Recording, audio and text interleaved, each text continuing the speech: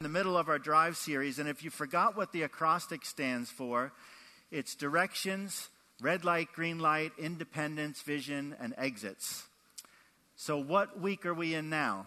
Anybody tracking? Independence. Yeah, so, we didn't necessarily plan this, but it seems like everyone has been talking about, their stories for their first car and this. And I thought, when I think back to what it was like to get a license, like how crazy was that, right? If you can remember the independence you felt. But for me, I didn't get my license at 16 because I made a deal with my dad when I was 14. Now, if you grew up in the 70s, the oil embargo of the early 70s, like gas prices went from 30 cents to 55 cents, and it was crazy. We've kind of experienced similar, right? But here's what my independence looked like. It was a new 10-speed bike. Is that the deal or what? I rode this thing everywhere. It was awesome. And I said, Dad, if I can spend my life savings, which was $400 at that moment in time, and buy this bike, I'll delay. I won't get my license at 16. I'll wait till I'm 17. Now, I have a twin sister. I don't know why she put up a fuss because it was a package deal. We were both going to wait till we were 17, and she never said anything, and my dad went for it, and I got my bike, and I was loving life. But then if you know my story at all, at 17, I get my learner's permit. I'm ready to learn how to drive, and my dad passes away really suddenly. Like, what a bummer. And I'm thinking, one, I miss him, but I'm like, who's going to teach me to drive? Well, thankfully, a family friend stood up, came and I learned through a family friend. I never went to driver's ed, but there was two cars in the family. There was a Suburban, which my mom drove, and my dad had a stick shift car, which my mom could not drive a stick shift. My sister did not know how to drive, and my first car was a Datsun B210. Anybody remember the Datsuns? Come on, yeah. So for those of you newbies in the congregation, right, Nissan put out a car called Datsun in the 70s. Now, this little cream puff here got 40 miles to the gallon, all right? In the oil embargo days when gas was 60 cents a gallon, that was a treat to have. I have a hybrid now, and it barely gets over maybe 50, but, why? What happened? This was the 70s. Why can't they do 80 or 100 miles to the gallon? I guess electric cars get infinity, but you still got to charge them. All right, so this morning, we're talking about independence, and I've named the message, wait a minute, let me get there. My 5 loaves and 2 fish. I'll drive. Okay, thanks. My 5 loaves and 2 fish. So, fast fun fact, did you know that there's only 2 miracles that are in all 4 Gospels? 2 miracles. One of them is my 5 loaves, or 5 loaves and 2 fish. It's not mine, but it's the 5 loaves and 2 fish. The other one is the resurrection. So why, the resurrection, we understand why that would be in all 4 Gospels. Why the 5 loaves and the 2 fish? Why is that in there? We're going to read this morning from Matthew. I could have chosen Mark. I could have chosen Luke. I could have chosen John. Actually, later I will look at a little bit at John because we need the extra insight that John adds. But we're going to read from Matthew here. And it says, that evening the disciples came to him and said, this is a remote place and it's already getting late. Send the crowds away that they can go to the villages and buy food for themselves. So what's going on that they're in a remote place, it's late, and there's crowds? What's going on? What just happened that day was Jesus and his disciples got news that John the Baptist had been beheaded. All right, that's not a great day, right? When you hear that his cousin, some of the disciples had been disciples of John before they came and were disciples of Jesus. So this is one of their good friends, John. They knew him well. He got beheaded. So they all decide, Jesus and his disciples, they're going to go to a remote place. Why? Because they want to get away. They want some time to themselves. Have you ever wanted that time to yourself? And you get on vacation and then your neighbor is there and they're like, hey, let's hang out all week. How about not? I want some time alone. But Jesus gets there. They get to this remote place and the crowds figured it out. They were there waiting for Jesus. So in true fashion, as who Jesus is, he spends all day healing them. He heals them all. It says he had compassion. He was filled with compassion. So now it's all day and it's evening time. They're in a remote place. the disciples are saying, hey, send the crowds away. And Jesus goes, that's not necessary. You feed them. But we only have 5 loaves of bread and 2 fish, they answered. Bring them here, he says. And then he tells the people to sit down on the grass. And Jesus takes the 5 loaves and 2 fish, and he looks up towards heaven, and he blesses them. And then he breaks the loaves into pieces, and he gives the bread to the disciples, who distribute it to the people. And they all ate as much as they wanted. And afterward, the disciples picked up 12 baskets of leftovers. About 5,000 men were fed that day, in addition to all the women and children. If you're a man here, raise your hand. Look around. How many men do we have? Maybe a third? So likely, maybe there was a third in the crowd that were men. That's 15,000 people that were fed that day. I know it's the 5,000, but 15,000 people, right? Do the math. Maybe it would be more if we had more Murphy families and Wheeler families. It could have been 20,000 people, right? But that's 75 to 100,000 loaves were distributed that day. There is no restaurant in Manchester that you could DoorDash 75 to 100,000 loaves. It's like having 40 miles to a gallon in the 70s. How did they do this? They had 100,000 loaves on an evening meal. That's just amazing what they did. So Jesus breaks the loaves and the fishes. It's not just that he supplied the need. They had 12 baskets left over. It was pressed down, shaken together, running over. Now, where did they get the loaves and the fishes from? Right? I'd like to look at this story 2 ways. One through the eyes of the boy, and then one through the eyes of the disciples. But you'd say, the boy, wait a minute, Matthew doesn't mention a boy. It just says the disciples gave him 5 loaves and 2 fish. Aha! But that's why we're going to go to John. So through the eyes of the boy, I'm letting you see what Matthew says, but I'm going to read to you what John says. John 6, 5-8 says, Jesus soon saw a huge crowd of people coming to look for him, and turning to Philip, he asked, where can we buy bread to feed all these people? He was testing Philip, for he already knew what he was going to do. And Philip replied, even if we worked for months, we wouldn't have enough money to feed them. Then Andrew, Simon Peter's brother, spoke up, there's a young boy here with 5 barley loaves and 2 fish. But what good is this with all this crowd? All right, I don't know what family you grew up in, but, you know, I'm an Italian, and I think Italian and Jews, we have the same kind of moms, right? My mom, you came to my house, my mom's going to go, mangia, right? She's just going to throw food at you, and you would never leave the house without a lunch, without a dinner, right? Was this the only Jewish boy in the crowd whose mama packed him a meal that day, right? I don't think so. But they get there, and Jesus says to them, let's look between verse 16 and 17. Jesus says to them, it's not necessary, you feed them. What do you think happened to that moment? It's not written down. But if you would imagine for me, like, I'm sure the disciples kind of huddled together away from Jesus and are like, us feed them? Is he crazy? Like, have you looked at the size of this crowd? Do you have anything? I don't have anything. Like, there's no way we could possibly feed them. And maybe this little boy, because a big crowd, right? 15,000 people, you're not going to hear from one side of the crowd to the other side of the crowd. He must have been right near them. And he probably overheard their argument and overheard what they're saying. He's like, hey guys, I got 5 loaves and 2 fish. What would you do that day? I mean, this boy, he'd probably seen the miracles. He'd seen what Jesus has been doing, and he's like, I got 5 loaves and 2 fish. Now, I don't know about you. I don't know that I would do that. I'd be like, that's my 5 loaves and 2 fish. I'm not going hungry tonight. I'm going to be eating my dinner that my mama packed for me. I don't know that I want to give that up. Right? So funny aside, this week I'm preparing this message, right? And it's lunchtime here in the office, and I've got my penne and meat sauce from the night before, and I'm looking forward to this penne and meat sauce. I microwave it, and as I'm microwaving it, Kevin mentions, oh yeah, I didn't bring a lunch today. Like, bummer, man. I got my penne and pasta, right? So I microwave it. I go into my office, and I'm enjoying it. And Billy's like, oh, I'll share with you. I've got more than enough. And I'm like, oh, my gosh. It was just a moment. I'm like, this is just too crazy. It's too crazy. What would you do? I probably wouldn't share it. That's what I would do. I'd be like, this is mine. It's my 5. We all have a chance to be independent. Like Steve said last week, some things are permissible, not profitable. You could be independent this morning. You could do it your own way.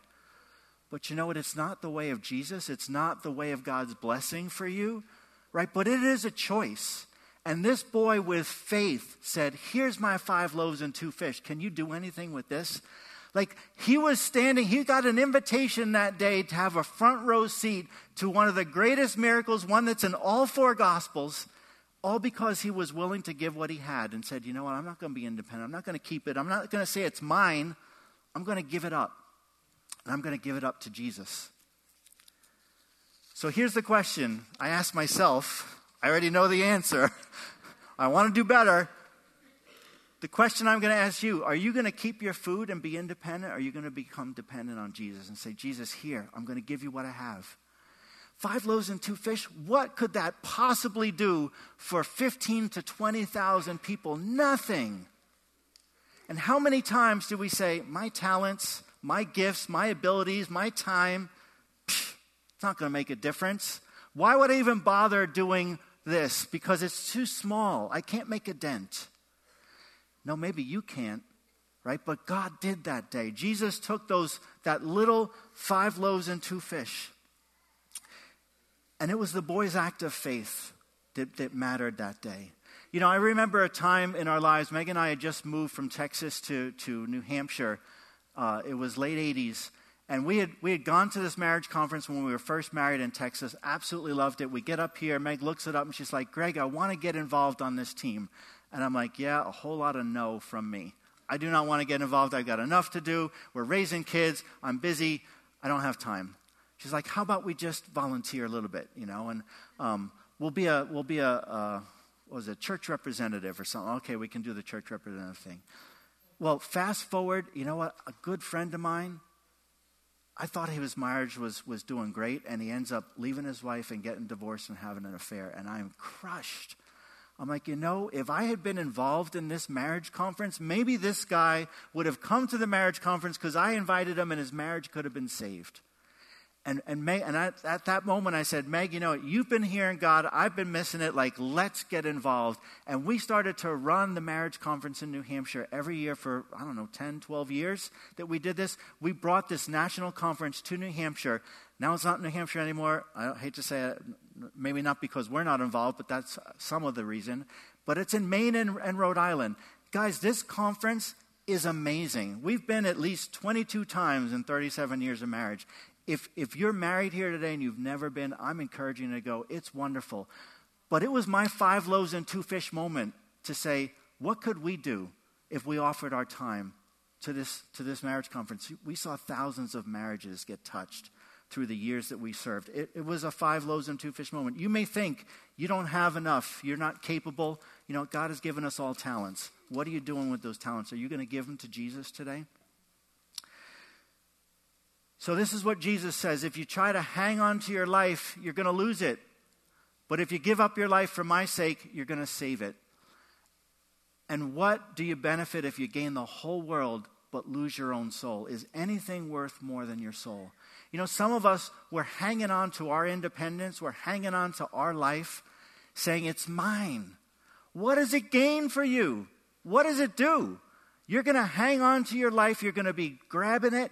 And in the end, you're going to lose it. It won't last for eternity.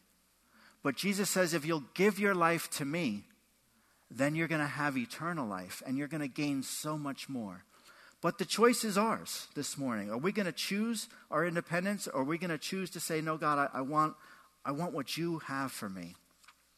So now I want to switch lenses.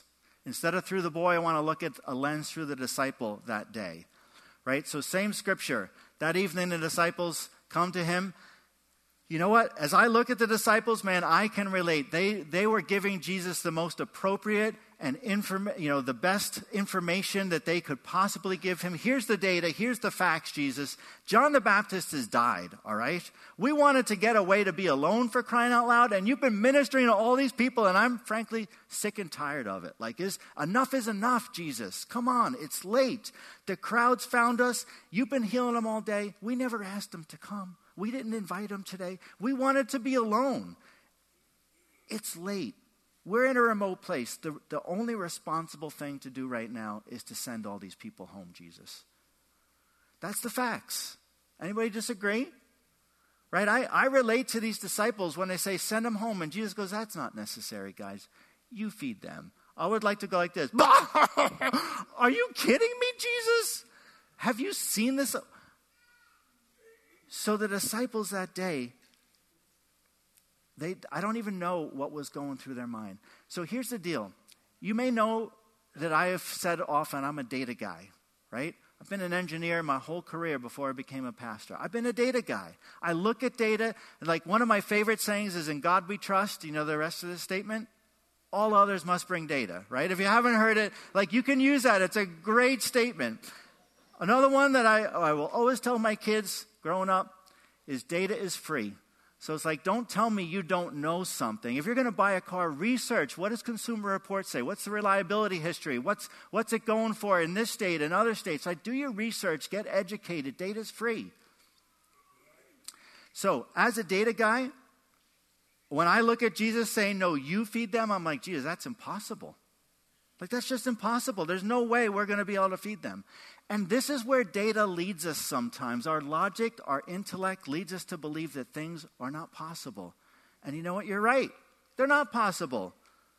But that's in the natural, right? And there's something that happens in the spiritual when we can come to Jesus and we can say, Jesus, you know what? I know that it's not possible.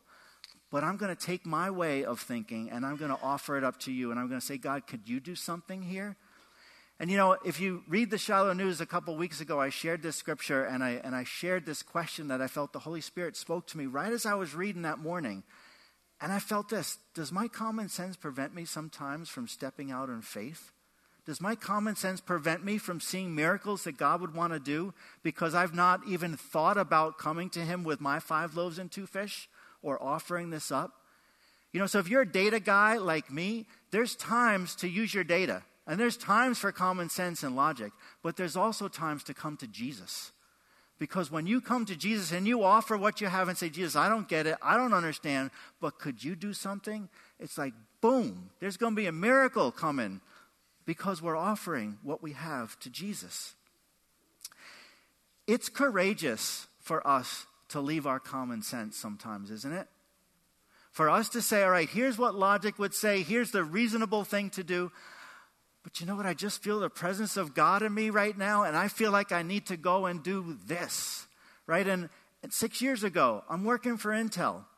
I've got a son in high school. I've got a daughter in college who's not married, and I know there's going to be a wedding coming. I got bills. And I feel like God says, you need to take that retirement package. And I'm like, what? Leave my well-paying job? Why would I ever do that? No. And from a Monday to a Friday, all of a sudden I feel like, wow, I think God is really saying I should leave Intel. I don't know what I'm going to do next, but I feel, so I'm like, I know what I'm going to do. I'm going to go on a walk with Meg. I'm going to tell Meg, and she's going to be like, that's the stupidest thing I've ever heard of. And Meg goes, yeah, you've been talking for a while now that, you know, maybe God wants, yeah, I think that's a good thing to do. You should leave it. I'm like, oh my gosh, am I going to leave Intel? Am I going to leave my security? And you know what I did? I walked away from it. And I've never regretted it. I didn't know I was going to be pastor when I left Intel. I didn't know what I was going to do next. But when we say, if it's our common sense and our data that's leading us, you're going to end up with the natural. You want to end up with God moving in a supernatural way. Come to the end of what you have and say, God, I'm going to trust you. I'm going to believe in you that you're going to work in my midst. It's a choice we have. Here's the choice that Jesus made in the garden. Not my will, but yours be done, Lord. Right? If that's what Jesus would say to his Father, how can we say, no, I'm going to be independent this morning. No, not my will, Lord, but yours be done in my life. Because that's how the miraculous happens when we can give all of ourselves to Jesus, when we can take that courageous step of faith. So what's the situation that you're facing today? Right? What is your logic? What is your intellect saying? Nope, can't go there.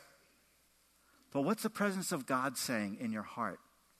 right? This is a red light, green light moment that Steve spoke about. And in small group, I don't know what your small groups are like, but we had a lot of discussion on how do you know if it's a red light or a green light? It's really something that you know in your spirit. And in this past week in the Shiloh News, I shared this little story. I said, you know what, if I want to be able to hear a cricket in the city, I don't go to a city to try to hear crickets. Where do I go? I go to the woods to hear them. And now that I'm really used to hearing the sound of crickets in the woods, maybe I'll recognize one in a back alley in the city. And if you want to hear God, you've got to be spending time in his presence. I read God's word every day because I'm just soaking myself in the word or in the woods for this example. Right? And as you spend time in God's word, you're hearing. The Holy Spirit has a chance to speak to you through the word, but then the Holy Spirit also has a chance to speak to you through your mind and through your spirit. And there's a time that you're going to be in the city and you're going to need to hear a cricket. You're going to need to know God's wisdom. And you sense that still small voice. You know, I don't know why, but I feel like God is telling me I need to go do this. And you take the step of faith. And when you take the step of faith, the most amazing things happen when we can do that. So now I want to close with a scripture from Paul. Paul was one of the best, well, not one of the best, but he was one of the most renowned disciples. He wrote more than a third of the New Testament. He had a thorn in his flesh that he was going to Jesus saying, Jesus, would you remove this thorn from me? 3 times, this is what God told him. My grace is all you need. My power works best in weakness. My power works best in weakness. Like, think about that logically. It doesn't make sense, does it? But God is counterintuitive in so many ways. This is where the logic and the spiritual, like, they're just on 2 different planes. So if you're with me this morning in your logic, like, it's just, you just got to take the leap into the spiritual and say, God, what do you have for me up here? It's a different plane. My power works best in weakness. Some of us this morning are afraid to say that we're weak because that's not what we do. We don't say, hey, yeah, you know what, I can bench 2 pounds. I'm weak. No, we don't boast about our weaknesses. We boast about, oh, yeah, I benched 320 today, yeah. But God is telling Paul, my power works best in weakness. Now, there's something when you can say to God, God, you know what, I don't have all that I need. God, I'm kind of messing up in life right now, actually, because I'm trying to do it myself. Lord, I'm weak. I need you. That's a powerful thing to say to God, because the moment you can recognize your need for God, God will fill that need with his power. Amazing. God's power can come and fill you, could fill me. What do I have to do to get that power? I want that power. Do you want that power? If you want it, it's saying to God, God, would you fill me? I need you this morning. So I want to close with 2 questions. Will you keep your 5 loaves and 2 fish today, or will you offer them to Jesus? Right? It's a powerful question for us to consider. What would you do? I'm not talking about your penne and your meat sauce, right? I'm talking about your gifts, your talents, your time. If God says to you, hey, I want you to go and do this. I want you to minister to that person. I want you to get involved here. I want you to volunteer there. Would you be willing to do that? And it's not just for me to say, hey, go do this. No, you got to sense God saying to you that day, hey, this is an opportunity. Because God invites us in. That boy got an invitation to see one of the best miracles that were ever performed on planet Earth because he was willing. Or is your common sense preventing you from seeing the miraculous? Is your common sense preventing you from saying yes and taking that step of faith this morning? Right? I believe that God has a moment for all of us. Would you stand with me as we close in prayer? And we just want to take a moment here and just wait on the Holy Spirit. And when I say wait on him, this is what I mean. I mean, we're just going to be quiet for a moment and listen to what our hearts are telling us. If God wants to get a hold of you this morning, he'll make it known to you. Maybe your heart's going to beat faster, but you're going to start to get thoughts, and that's the Holy Spirit speaking to you. You know why? Because I've prayed and I asked him to speak to you. And he's answering my prayers. So what is it that your common sense is preventing you from doing? If you sense the Spirit of God this morning, say yes to him. Don't say, no, God, it's mine. It's my 5 loaves and 2 fish. Say yes to Jesus. Say, yes, God, I need you in my life. If he's inviting you to witness one of the greatest miracles in your life, don't miss out on that invitation because you're too stubborn to say yes or too proud to say yes. Thank you, Holy Spirit. Move in our presence, we pray. Thank you, God. If you're here this morning and you're sensing the Spirit of God just telling you to say yes to him in any area of your life, would you raise your hand? I want to pray for you this morning. If you're here this morning, thank you for those hands. Anyone else? Yep. Lord, I thank you, God. We come to you and we say yes. We say yes to what your Spirit is saying to us, God. We don't want to be led by our natural thinking, Lord. We want to be led by your Spirit.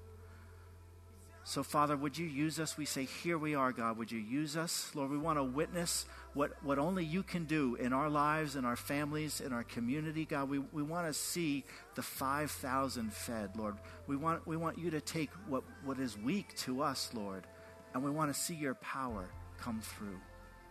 You know, maybe you're here this morning and you would say, you know what, I've been running from God. We sang that song, His goodness is running after us.